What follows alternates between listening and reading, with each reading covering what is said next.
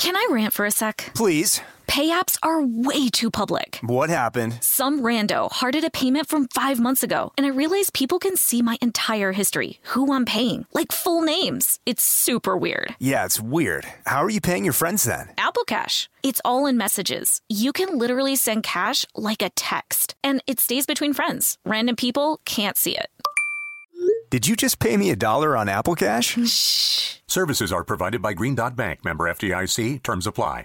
This episode is brought to you by PNC Bank, who believes some things in life should be boring, like banking. Because boring is safe and responsible, level-headed and wise. All things you want your bank to be. You don't want your bank to be cool or sexy. Sexy is for 80s hair bands, not banks. That's why PNC Bank strives to be boring with your money so you can be happily fulfilled with your life. PNC Bank, brilliantly boring since 1865. Brilliantly Boring Since 1865 is a service mark of the PNC Financial Services Group, Incorporated. PNC Bank, a National Association, member FDIC. Tennessee just sounds perfect, whether that's live music, the crack of a campfire, or kids laughing on an adventure. To start planning your trip, visit tnvacation.com. Tennessee sounds perfect.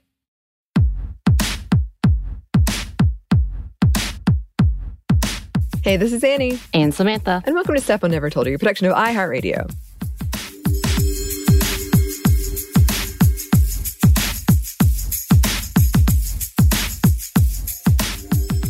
And welcome to what is probably the penultimate episode of our Last of Us miniseries special, wherein we react and discuss the HBO Max series, which is not a sponsor, and thank you to everyone who has lovingly pointed that out to me and mentioned that there's an official podcast that they listen to. That's all right. I understand. I haven't listened to it. Does that make you feel better? I only listen to you, Annie.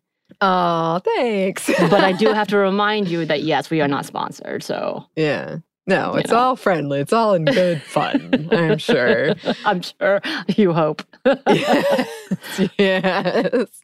I do appreciate you've been hosting. We've been having watch parties. They've been a lot of fun. So, as always, there will be spoilers for episode 8 called When We Are in Need, the most recent episode of The Last of Us. And all of the episodes before that, Samantha was very good, has been very good at trying to get me to not spoil anything else. So I think we can do it. This one. I think we got this. We do, but there's things. I want to be like let off the leash. I know. But I will wait. But we know even with this finale, you still can't be fully off the leash. I know. But I'm gonna put some annoying vague teaser things at the end of this one. If you don't want to hear them, you can skip it, but I have to put them in, okay? And if you know what I'm talking about, then you know. These are coming out every Saturday after the most recent episode has aired on Sunday. And they are replacing my bi-weekly happy hours, which you've probably noticed have been classics. That we'll go back to our regularly scheduled scheduling programming once this is over, probably. They have announced a season 2 and 3, but I think that'll be at least 2 years from now. So, yeah, we'll see. A lot of prepping. Yeah. Content warning on this one. We're not going to go too in depth on these because this sounds really dire, and this episode is really dire, but we are going to be talking about them. Some pedophilia, sexual assault attempts, cannibalism, child abuse, and torture. This is the second. There's only one more episode left. And I just saw a headline that it was record-breaking with 74 viewership increase from the premiere. It was a lot. It was a huge increase. So a lot of people watched it, and it was quite disturbing. I'll say that. I got a lot of, once again, angry text. Well, sorry. So with that teaser, if you haven't seen it, can you give us your excellent recap of the episode, Samantha? Well, before we do that, I need to know. I need to do a check-in because there's one episode left. Mm-hmm. One episode. I know. How are we doing, Annie? Well, you saw, I'm like excited now. It's Tuesday. It doesn't come out till next Sunday. I'm very, very excited. I think it's going to be absolutely bonkers. I did get spoiled on one thing. I'm a little mad about that, but that's okay. Did I do it? Kind of, yeah. You did it. No, you did it, but in conjunction with something else that happened. Together, it spoiled me on something. Okay. I do think it's only 43 minutes long. I think it's going to pack in a lot. I think there was a recent article with Bella Ramsey where she said this is going to really divide the fandom, and I think that it will. And that's one of the big things I've been wanting to talk about since the beginning. Yeah. So I'm very, very excited. I like that kind of like angsty conversation that's going to come out of it. I'm worried there's going to be a lot of like anger and hate, but that's kind of par for the course for gaming. So that's unfortunate. So I'm nervous as well, but I am very excited. Yeah. I'm excited. Oh my gosh. And are you doing okay knowing that your Sundays are about to be a little bit emptier without our festivals? I am going to miss them. It's been really fun. We hang out, we have like a meal, we drink, we talk, and then we watch it together, and then I watch it again a second time. You and my partner have a new tradition where you watch it immediately after, and I go to bed. After everyone has left and Samantha's gone to bed, we start again. And I just like picking up on things. I don't really watch TV that often. I have it on in the background a lot. But I don't really like sit and watch, especially in a group, very often. So it's been fun to do that. Be like, oh, look at that Easter egg. Oh, look at that thing. I'm going to miss it a lot in 2 years. And like I said, I would say even if I have, critiques about it, which I will talk about, and I've heard some from my friends about it, like, oh, it's too short, it's moved too fast, or all that stuff. I think it's good. Like, undeniably, it's very good. Mm-hmm. And that has been very nice to like just watch something and have this kind of feedback of people like, oh, wow, I'm watching it now and I love this and this scared me so much, or whatever it is, from people in person and from people online. It's been very fun for me. Good. I'm glad. Yes. All right. Now that we've done the check-in, let's do this recap. Ready? Uh-huh. So we open up to watching a new group of people sitting together reading a verse from Revelation. It seems that they are very churchy, very religious group of people. They are mourning at the same time they're worshiping together. A young lady, probably teens, is crying and cannot stop from crying during that time in which he comes over. He being the pastor or the leader, as we know, find out his name is David. And if you know, warning. Mm-hmm. He comes over to talk to her, talking about, letting the dead rest and knowing that it's hard to lose people. We're together, all these things. And then she says, can we at least bury him? And it's talking about her father who had gotten killed, named Alec.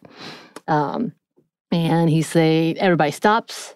We look around and he looks over at probably the second-hand man who was played by Troy Baker. And if you don't know who that is, we'll explain in a minute, but it is important. And we've talked about him before. And his name is James, and they kind of give each other the face. And David, the leader, comes around and he's like, we talked about this. We can't bury him because the ground is too cold. It is a wintry mess.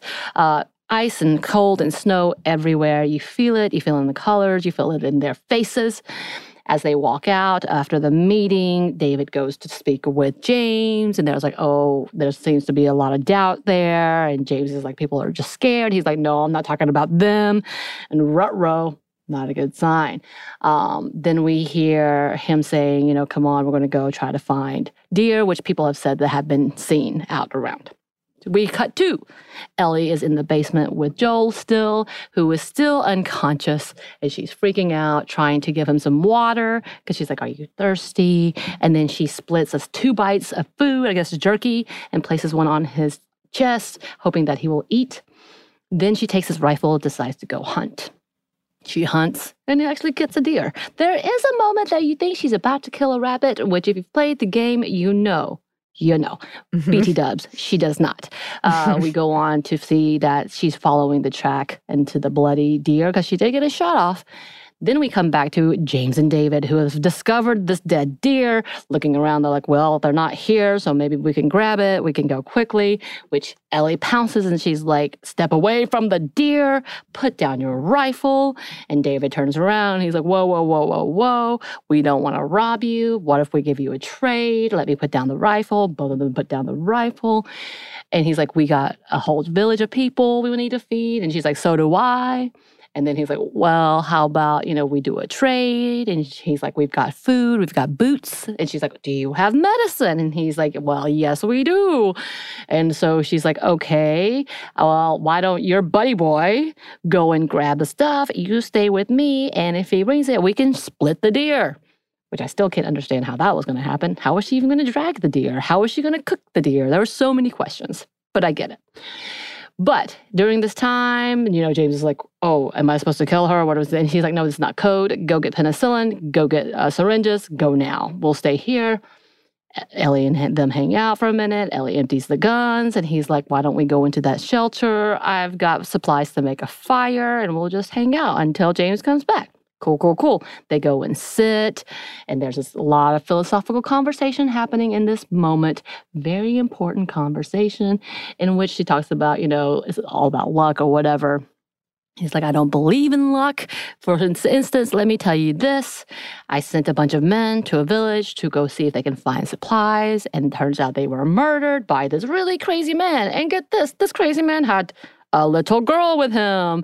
Shoot to see. This is what I mean. This is fate. And then we see that James has got a gun on her, in which David says, stop. Given the syringes, she can go. Essentially, he's like, what? And they're like, yeah. He's like, I can help you. You're not going to survive here out in the cold alone. And again, she's like, I'm not alone. I'll be fine. He's like, we can help you. But whatever, whatnot. She takes the medicine, runs away, comes to Joel, and then Shu gives him a shot of penicillin into his wound, which our friend Marissa, who is in the nursing field, who you have heard from, had a lot of critique on this, the way that she was putting the medicine in. But she does well, keeps going. This time, David and James return to the village. They're like, look, we got venison. But before they get there, all of the townspeople are eating some kind of yummy meat. And everybody kind of sits there and goes, what are we eating? And they're like, venison. And then they're like, wait, but the venison wasn't there. How? But David comes back trying to be joyous, like, look, we got deer, we got meat. And they are all somber and quiet. And he's like, if you've heard this rumor that, yes, we did find that man, we did. I did let her go, but we will go back and track them down. At that point, the same young teenage girl gets up and says, you should kill them, you should kill both of them. At which point, David comes over and violently slaps her and says, you act like you don't have a dad. I'm your daddy. And that's not in the internet way we were talking about. I don't think. No. I don't think. No. So as that goes down, we realize, oh, he's not cool. This is not cool. So he does take a group of men, and they go on their way to hunt him down. While she is singing with Joel, she goes back out trying to look around to see, I guess, either maybe get a breath of fresh air or assess the situation. And she hears a noise, like a fluttering of birds. Obviously, something's disrupted the atmosphere. Goes and sees that the men have come back, followed her to the house. So she goes downstairs, gives Joel a knife and says, I'm going to try to lead them away, but if they do come down here, kill them. And so she does that. She puts a bookshelf against the door, runs away, takes the poor horse, shoots off at them, tries to distract them. As she does, the horse gets shot. Very sad. I hated that. And she falls unconscious. And David and James and another man take her back to the village while 3 others stay behind to hunt down Joel, in which David says, if you want your vengeance, go get it. So they go away. And we see that she is locked up. She wakes up and she's like, what's going on? Why am I in a cage? And then he goes through all of these conversations about how, I can be here to help you. We're one and the same. I have a violent way, and so do you. I've always known this, and I see it in you. We are much alike. We can do a lot together. And then does that creepy thing where he touches her hand and implying things, not good things.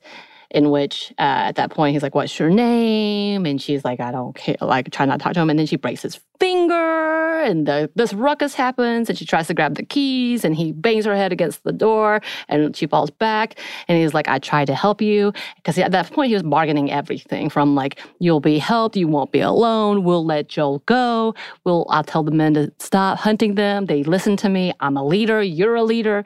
And at that point, because he's mad, he goes, now what's going to happen to you now? What's going to happen to him? You know, this is on you, essentially. I'm going to go take care of things. So he runs out after calling her many words, which would be bleeped on here, so I won't say it.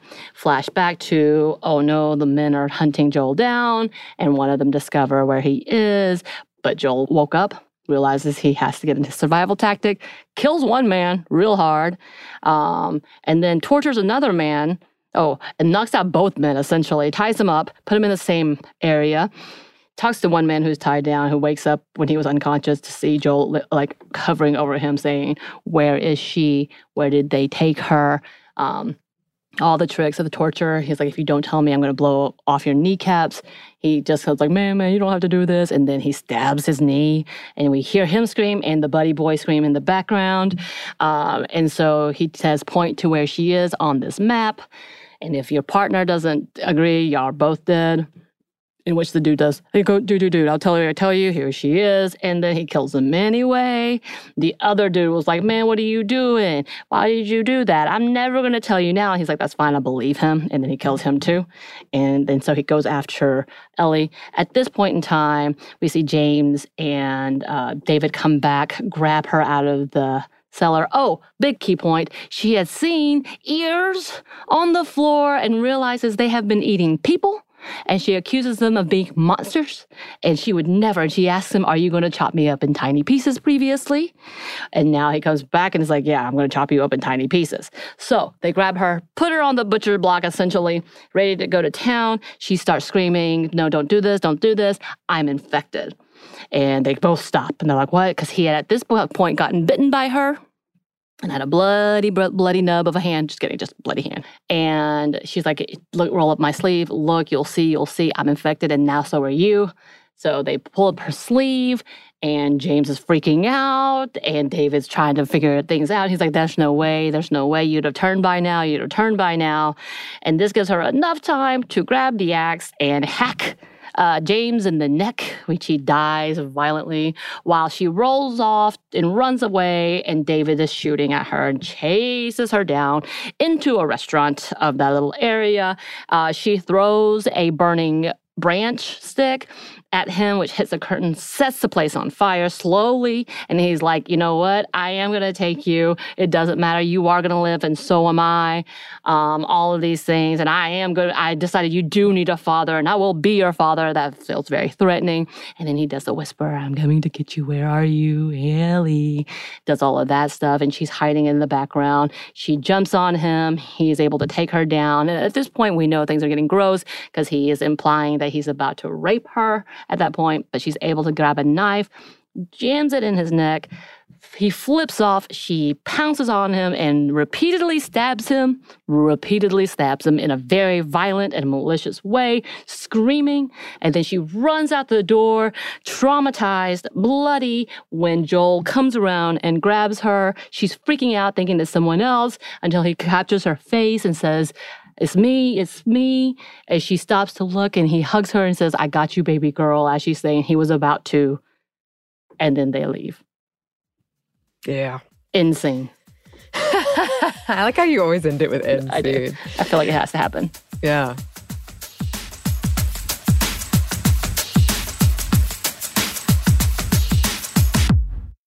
Can I rant for a sec? Please. Pay apps are way too public. What happened? Some rando hearted a payment from 5 months ago, and I realized people can see my entire history, who I'm paying, like full names. It's super weird. Yeah, it's weird. How are you paying your friends then? Apple Cash. It's all in messages. You can literally send cash like a text, and it stays between friends. Random people can't see it.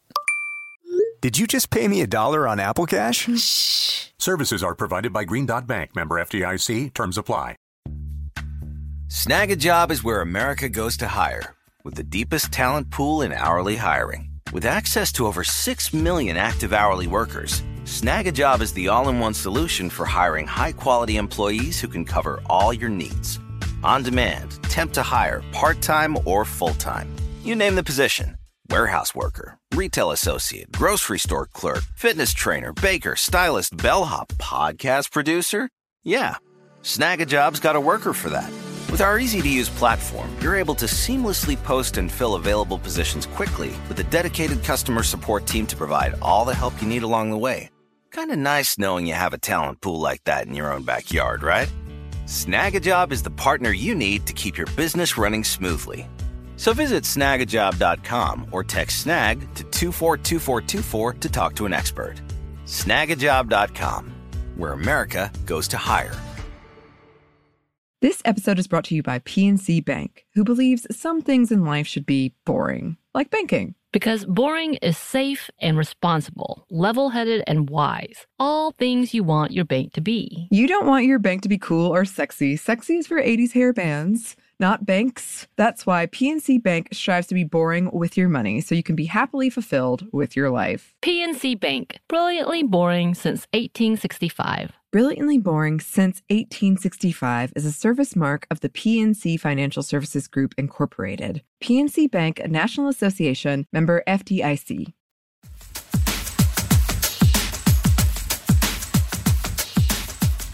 Excellent as always. Thank you, Samantha. I do want to, a couple of housekeeping at the top. Number one is, in the last episode, we kind of made a very vague, weird mention of the rabbit scene. Yes. If you've been turning over your head, what could they have meant about that? So there's an infamous scene in the game where Ellie, there's a pretty rabbit. It literally goes very from serene. It goes from you think Joel has died, hard cut. You are now Ellie, and you're hunting. And that there's no other explanation. You are playing as Ellie now, which I'm going to talk about more in a second. And you see this rabbit, and it's so pretty. It's snow is glistening in the light. You're oh, rabbit. And then an arrow comes right through the neck, blood everywhere. And the reason why it's kind of infamous is because a lot of those YouTube videos where it's usually a guy, is hey, girlfriend, come watch me play this, or come play this, look how cute.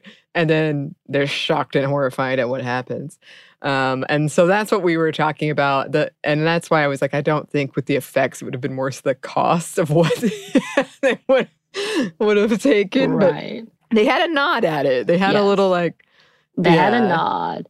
And they did switch up her weapon. So in the game, she has a bow and arrow, but they gave her a rifle for the show. And I'm assuming they'll never have her using a bow and arrow, especially in season 1, because that's not being introduced at all. Yes. And I think that is because what I'm going to talk about more in a second. But because these are video games, I've seen a lot of arguments about why did they cut this? Why did they cut this? There is a whole scene where you're playing as Ellie where you have to work with David when you first meet him. And there are clickers, there are bloaters, you have to fight all of them. And in the game, that's meant to endear you to him. You have to work together. He does protect her. He gives her weapons. You have to work with him. And a part of that is she only has the bow and arrow. And he gives her the rifle. It's not Joel's rifle, because she leaves that with him thinking maybe he'll need it. But it's also because you have a whole scene, as I said in the last one, this is the scariest section of the game, in my opinion, because suddenly you're playing as Ellie. Ellie is much smaller. She has no weaponry other than a couple of things, and is whereas Joel can take a lot of good hits, she can't. But she's stealthier. She has things that she's better at than Joel. And like I said, one of them is she can kill a clicker in one hit. Joel can't do that, generally. But the bow and arrow is the compromise because they can't hear you use the bow and arrow. So if you're really good at it, it's my favorite weapon. Then you can take out a lot of people and they'll never hear it. So you're still kind of being stealthy, but taking people out. But yeah, I don't think they'll introduce it at all in this season. Oh gosh, I have so much to say about this one. But I do want to start with also, yes, Troy Baker who's on the podcast, is the voice actor of Joel. And also a lot of other, like if you've played any video game in this realm, you've probably heard him. He does do a lot of these kind of gruff fatherly figures, it turns out. I was telling you about that TikTok people have been sending me about people cosplaying as, quote, Troy Baker's daughter, because in so many video games he plays that role. He was James, who is the creeper number 2. And you can watch the, behind the show afterwards where he talks about like how amazing this was, how rewarding it was for him. He never thought he'd do this. He thought maybe he'd be a clicker at most. And it was cool it's like we talked about, Samantha. It's cool to see that they're including the voice actors in it, at least some of them. And it was kind of it kind of messed with my mind about, because in the game, he's Joel. Yeah. And he's protecting Ellie, and he looks like Joel. And then Ellie does look like kills Joel. I know. Yep. We all had a bet about who was going to end up killing James, and so many people was like, it's going to be Joel on Joel, but it was Ellie on Joel, which was almost just worse. I know. I was like, and then he's the one that shoots the horse, and puts her in this like really dangerous situation. So that was a really interesting. Right, and he also knew about the cannibalism. Oh, I forgot that part where Joel sees the dead bodies without their heads hanging upside down. Real creepy. Yes. Yeah, they're like curing like meat, and they're plastic wrapped. And they're the dead, including the father, who they did not bury. Yes, and so David is sitting in front of this poor girl who he just slapped. As she's eating. And she is eating her father, who she's so worried about and wants to bury. And she doesn't know it. And it's like one of the most disturbing things. It is the disturbing. And BT Dubs, we did not mean to, but we do have food during our Before Fest. And we ended up having like a meat stew. And I did not think about it until my partner's sister, because she knows we have these themed things. And typically it's not just themed on Last of Us. It could be like something's happening that week, or we're just going to make this thing. And she asked, did you have beef stew? We were like, oh my God, we did. And I did not even think about it until then. I thought about it, but then I was like, I'm not going to mention it because I don't want anybody to feel like nauseated. But I definitely Thank you for that. It was an afterthought. I was like, oh, shoot, we did. Well, they don't really show that in the game. Like, it's happening, but you don't have like such a visceral graphic scene of everybody eating it and not knowing. Yeah. But also, our lovely friend, the aforementioned Marissa, so good. She made this wonderful meal, but I did not know there was going to be a beef stew. I wouldn't have told her no, but I didn't know that was going to be part of it. It was so delicious. She left us leftovers, and I'm eating it still. It's one of my favorite things. We were telling her it feels like just a homey hug, the soup does. But then you think about it in that context, you're like, oh, never mind. Well, there's something about all of them because they're so hungry, and there's like the clanking of the spoons against the bowl, silently. And you're like, ooh. Only a few of them know this is human, and it's their friend Alec that they're all crying about. So they're just mourning. Oh my gosh. Anyway, moving on. Okay, anyway, yes. So I did want to go back to the point of playing Ellie during the game. So as I said in the previous episodes, the first game is divided by seasons, and they get progressively shorter, hence why there's only one episode left. And you do play as Ellie during the winter section, and I think it is the scary section, as I've said. You don't know that Joel has survived. The first hint you get that he has survived is when she's like, medicine, and then like, oh, maybe he's still there. But if you've listened or watched the behind the show thing, if you've read some of the articles about this game, this whole section is what inspired the game. What Neil Druckmann, the creator, inspired him to do it was because he writes about this game he played wherein it's a very traditional game where you're playing the kind of like a gotta rescue the princess in the castle situation as a male protagonist. And then it turns out not only does she not need rescuing, she rescues you. So it really flips, and then you're playing as her. So this was what he really wanted to explore. And it kind of like, I was thinking about this last night when I was trying to get over the nightmare I had about a spider. Long story, but whatever. It's unfortunate, but I don't know too many games who have done that. Like a lot of times you do just play, your traditional hero character, and he saves your younger innocent character, usually a woman or a girl. And we're going to talk about that more in the finale episode. And we have talked about it in our episode on survival gaming, because that's still there in this as well. But it was like a new thing. Like suddenly you are playing as Ellie, this young girl, and it's like totally up to her to save Joel. And in fact, it's interspersed with Joel waking up. He does do this torture scene. Like I said in the last one, I know this sounds strange, but it's a really cool game mechanic because he's still sick. So he can't like aim as well. He'll fall over. Like he's not doing well. But you still think he's going to save her. And then he doesn't. It's just like the timing of it. But the way it's cut, you still think, oh, okay. But that's not what happens. And that's what they said in the behind the show things, that was like the opposite of what they wanted, was for him to come in and save her. But that you're still expecting it because that's the story we see all of the time. And even, to an extent, you want it to happen. Like you don't want Ellie to have to deal with this horrific thing. And one of the things I love about this game, which I'm going to have a lot more to say about this in the final episode, but one of the things I do love about it is this event does not leave Ellie. She is traumatized after this. Like it changes the way she interacts with you and with the world. She is notably despondent and like just gets distracted, kind of doesn't listen. Like I really like that they didn't just put under the rug like, oh, she went through this horrible thing and killed this guy. No, it stays with her for a long time in the game. And there are kind of big cuts in the game, which has been, I think, the source of some people's like, wait a minute. Because it'll just cut to spring or it'll just cut to winter or whatever. And you miss kind of a section of them traveling. And that's also like, it's unclear how long Joel has been very sick in the game, but it's not like days. It's longer than that. And the whole like DLC Left Behind, she had already kind of exhausted these efforts of healing him. So it's not like a couple days, but it's not clear either.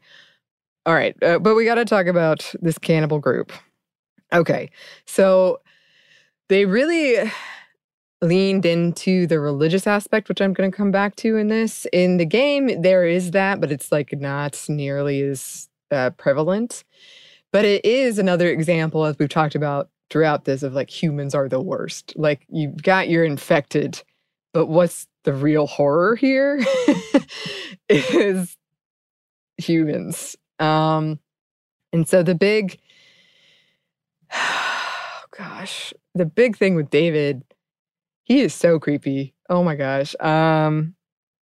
Because you do work with him. He identifies with those zombies. He does. Or the clickers. He has a whole speech where he's like, they're fruitful, they multiply, they provide, and they protect using violence when necessary. He does have this strange, they kind of played it up, especially between him and James. People were starting to doubt him because there was no food. They were being deprived of food. They were starting to doubt his leadership.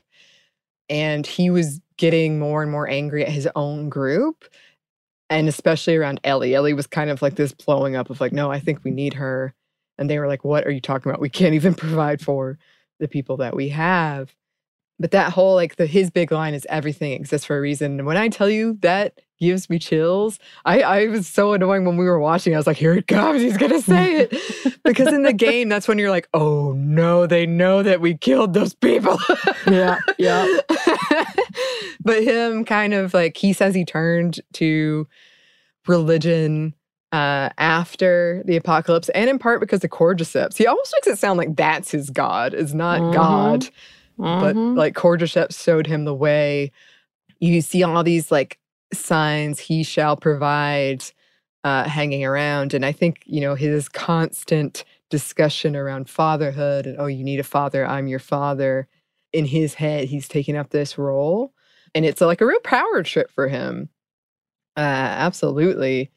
And he has so many like petty lines that we can, we're not talking about cannibalism, but we can connect to, of like, oh, you know how it hurts to be embarrassed, Ellie? Like, you've really humiliated me. Like all of these kind of like petty, oh, you're a guy who's not used to being rejected, or any kind of like somebody questioning your authority. And then he has also like this whole thing where he's like, I'm only the leader because they want me to be the leader. They need a God, they need a father, they need heaven. They're just basically sheeple. He says sheep, but and he's like, I want an equal. But he's just very condescending of the people that he's supposedly supposed to look after, which I do think is a lot of commentary on religion. There's also a lot of commentary of daughters with missing fathers. And this was interesting in the behind the show thing where they were talking about like, oh, you think he's going to be like a good person and a good father, and he turns out to be like the worst.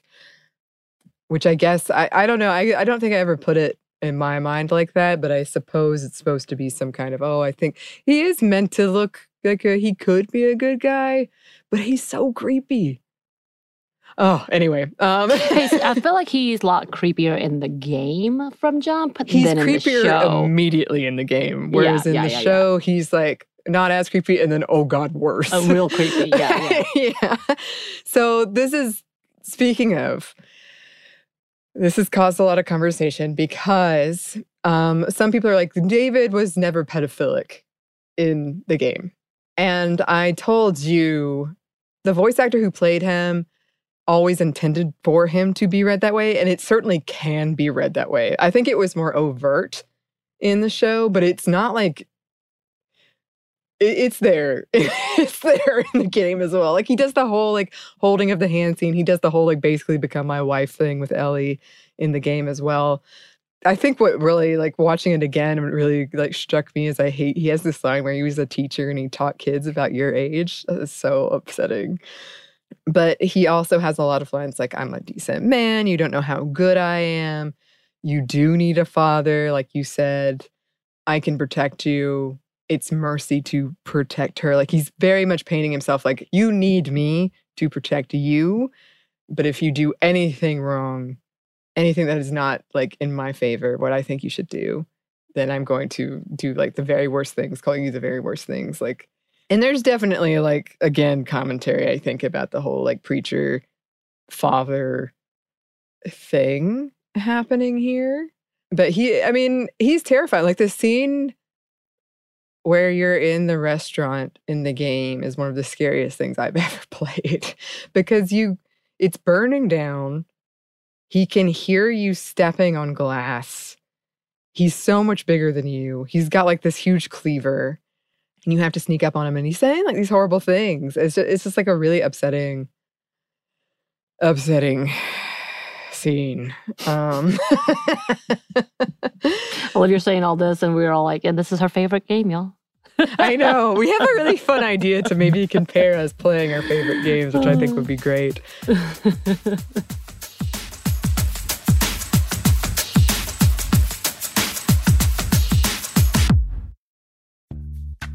Snag a Job is where America goes to hire, with the deepest talent pool in hourly hiring. With access to over 6 million active hourly workers, Snag a Job is the all-in-one solution for hiring high-quality employees who can cover all your needs. On demand, temp to hire, part-time or full-time. You name the position. Warehouse worker, retail associate, grocery store clerk, fitness trainer, baker, stylist, bellhop, podcast producer. Yeah, Snag a Job's got a worker for that. With our easy-to-use platform, you're able to seamlessly post and fill available positions quickly with a dedicated customer support team to provide all the help you need along the way. Kind of nice knowing you have a talent pool like that in your own backyard, right? Snag a Job is the partner you need to keep your business running smoothly. So visit snagajob.com or text snag to 242424 to talk to an expert. Snagajob.com, where America goes to hire. This episode is brought to you by PNC Bank, who believes some things in life should be boring, like banking. Because boring is safe and responsible, level-headed and wise. All things you want your bank to be. You don't want your bank to be cool or sexy. Sexy is for 80s hair bands, not banks. That's why PNC Bank strives to be boring with your money so you can be happily fulfilled with your life. PNC Bank, brilliantly boring since 1865. Brilliantly Boring Since 1865 is a service mark of the PNC Financial Services Group, Incorporated. PNC Bank, a National Association, member FDIC. Tennessee just sounds perfect. Whether that's live music, the crack of a campfire, or kids laughing on an adventure. To start planning your trip, visit tnvacation.com. Tennessee sounds perfect.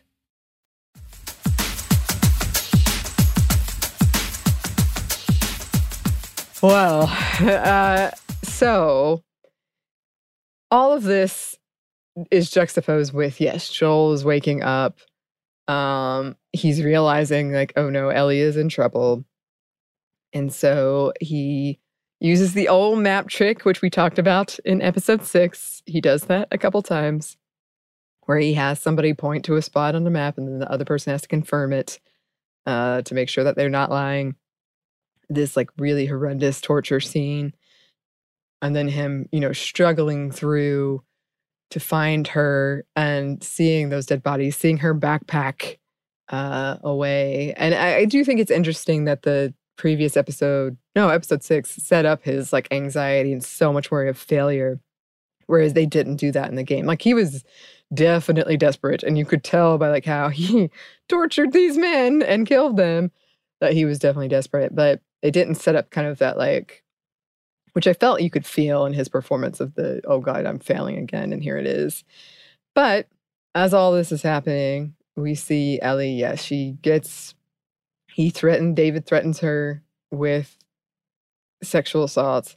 She gets the cleaver and just like completely is screaming, stabbing him over and over and over again, which does happen in the game. And I saw the next day a lot of people were like, she should get an Emmy for this performance. And it was very, I think the first time I watched it, I was like, oh, so caught up in it. But I have cried at other watches because it's so upsetting. Like it's so like seeing her so visceral about it and so hurt. And David did have that conversation with her where he's like, you've got a violent heart. I have one too. I see you in me, like I see me in you. And all of this really upsetting stuff that you can tell is like, getting in her head. And why does he say there's no fear in love? Which is like such an upsetting line. But this was like, again, Ellie didn't need saving. They did say in the after the show thing, like, it was like an emotional saving, but not like this. And I do love she uses that infected trick. It's so smart. Like that. It was a show of intelligence during a very horrific time when they're about to chop her up into pieces and eat her. I love the guy, and Ellie is the girl who broke your finger. That's one of my favorite lines. The little girl who broke your finger. Because he was so embarrassed. Like, what am I going to tell the others? What will I say? And she's like, oh, tell him. But then, you have the line from the showrunner, Craig Mazin, who was like, as much as we love her, we have to be a little scared of her. And that is something I've said a million times. Ellie she's got a lot of like curiosity and innocence, and she's a child. And I think it's important people remember she's a child because I think they forget. And I'll have more to say about that as well. But she's terrifying. Like, I wouldn't mess with her. She will kill you. She will kill you.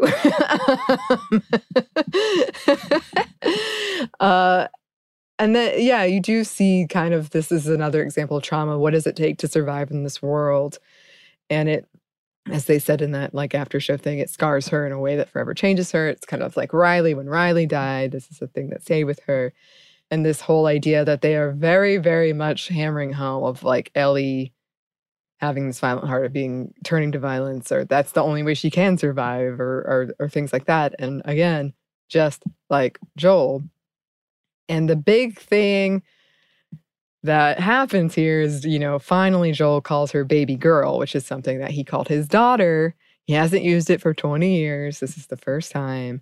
And that's just like the turning point of, he's finally, okay, this is like a daughter figure to me.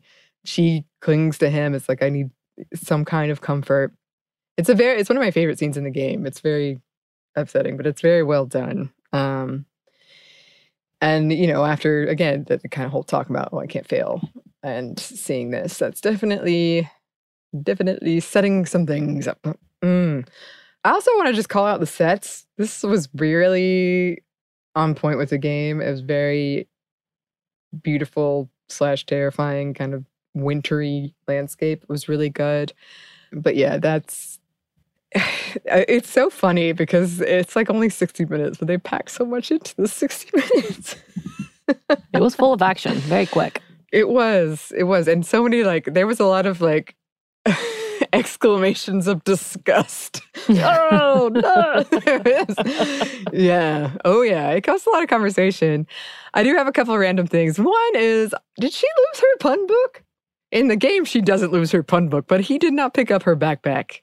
So I don't know about that. I'm sure they grabbed it. I hope so. And also, Samantha and I took a BuzzFeed quiz, very legitimate. Yes. BuzzFeed quiz about what character we would be, and I got Frank. Oh, and I was Tess. Oh, okay. Mm-hmm. All excellent. Actually, everyone I've talked to about this has gotten a different character. That's interesting. Mm-hmm. I didn't mention in the previous episode how important that Aha song is, Take On Me, to the series, but just to mention that in there. Here's my up next. If you don't want anything, I'm not going to spoil anything, but if you don't want anything, you can click off and return next time. There will be a certain animal appearance, perhaps, maybe. Ashley Johnson, who I realized in the previous episode, I just said her name and didn't say anything else about her. She's the voice actor of Ellie. Just know Ashley Johnson. Yes. And she's somewhat infamous. She is a child actor that's been around for a very, very long time. Yeah. She was in very quickly for the original Avengers. As the waitress, but she has a very distinctive voice. Yes. So, and it's never, she's had it since childhood. There's a very distinct way that when you watch these family sitcoms, you know you've heard this voice. Yes, yes. And if, after this ends and you're looking for more content, I know I've mentioned it before, but you can see a lot of them filming, and she does the filming the games, and she does the acting and body movements and everything. But it's really cool to see her do it, and she's great. She's great. Yeah, apparently she's a huge D&Der. Yes, I know. Yes, I know. Also, look, this was my vague hint, I promise. They are setting some things up, okay? They are really setting some things up. They really are. Woo! But yeah, it's the end of the next episode. That's it. That's it. I know. I'm going to cry. I know. Oh my gosh. We will have another clip of that. That's what you're into. No, it's going to be, oh my gosh, it's going to be great. But we hope that you have been enjoying these, whether you've watched the show, played the game, none of the above. Because I hope we have loved doing them. Yes, we have. And I'll miss them. I'll miss them greatly. But yes, we will be back next week with our final audition. In the meantime, if you would like to contact us, you can. Our email is stephanieandmomstuff@iheartmedia.com. You can find us on Twitter @momstuffpodcast or on Instagram and TikTok @stuffmomnevertoldyou. Also, you can listen to us on YouTube now if that's something you'd like. Thanks as always to our super producer, Christina. Thank you. And thanks to you for listening. Stuff Mom Never Told You is a production of iHeartRadio. For more podcasts from iHeartRadio, you can check out the iHeartRadio app, Apple Podcasts, or wherever you listen to your favorite shows.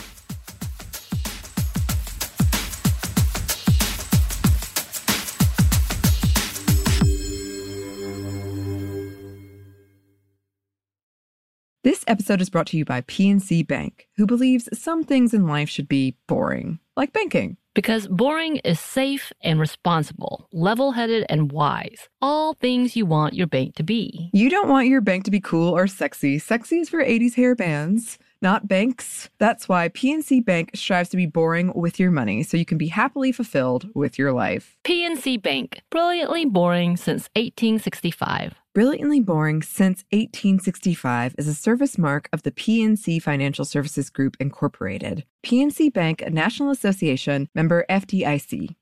Tennessee just sounds perfect. Whether that's live music, the crack of a campfire, or kids laughing on an adventure.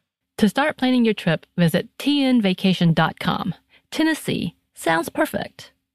This episode is brought to you by Pedigree. If you've been looking for love at first sight, it is closer than you think. It can be found at your local shelter. So this June 7th to 9th, join the Pedigree Adoption Drive and the Pedigree brand will reimburse your dog adoption fees nationwide. Pedigree knows that bringing a dog into your home not only opens their heart, it can open yours too. Visit pedigree.com/adoption-drive to learn more about the adoption drive and to see full terms and conditions.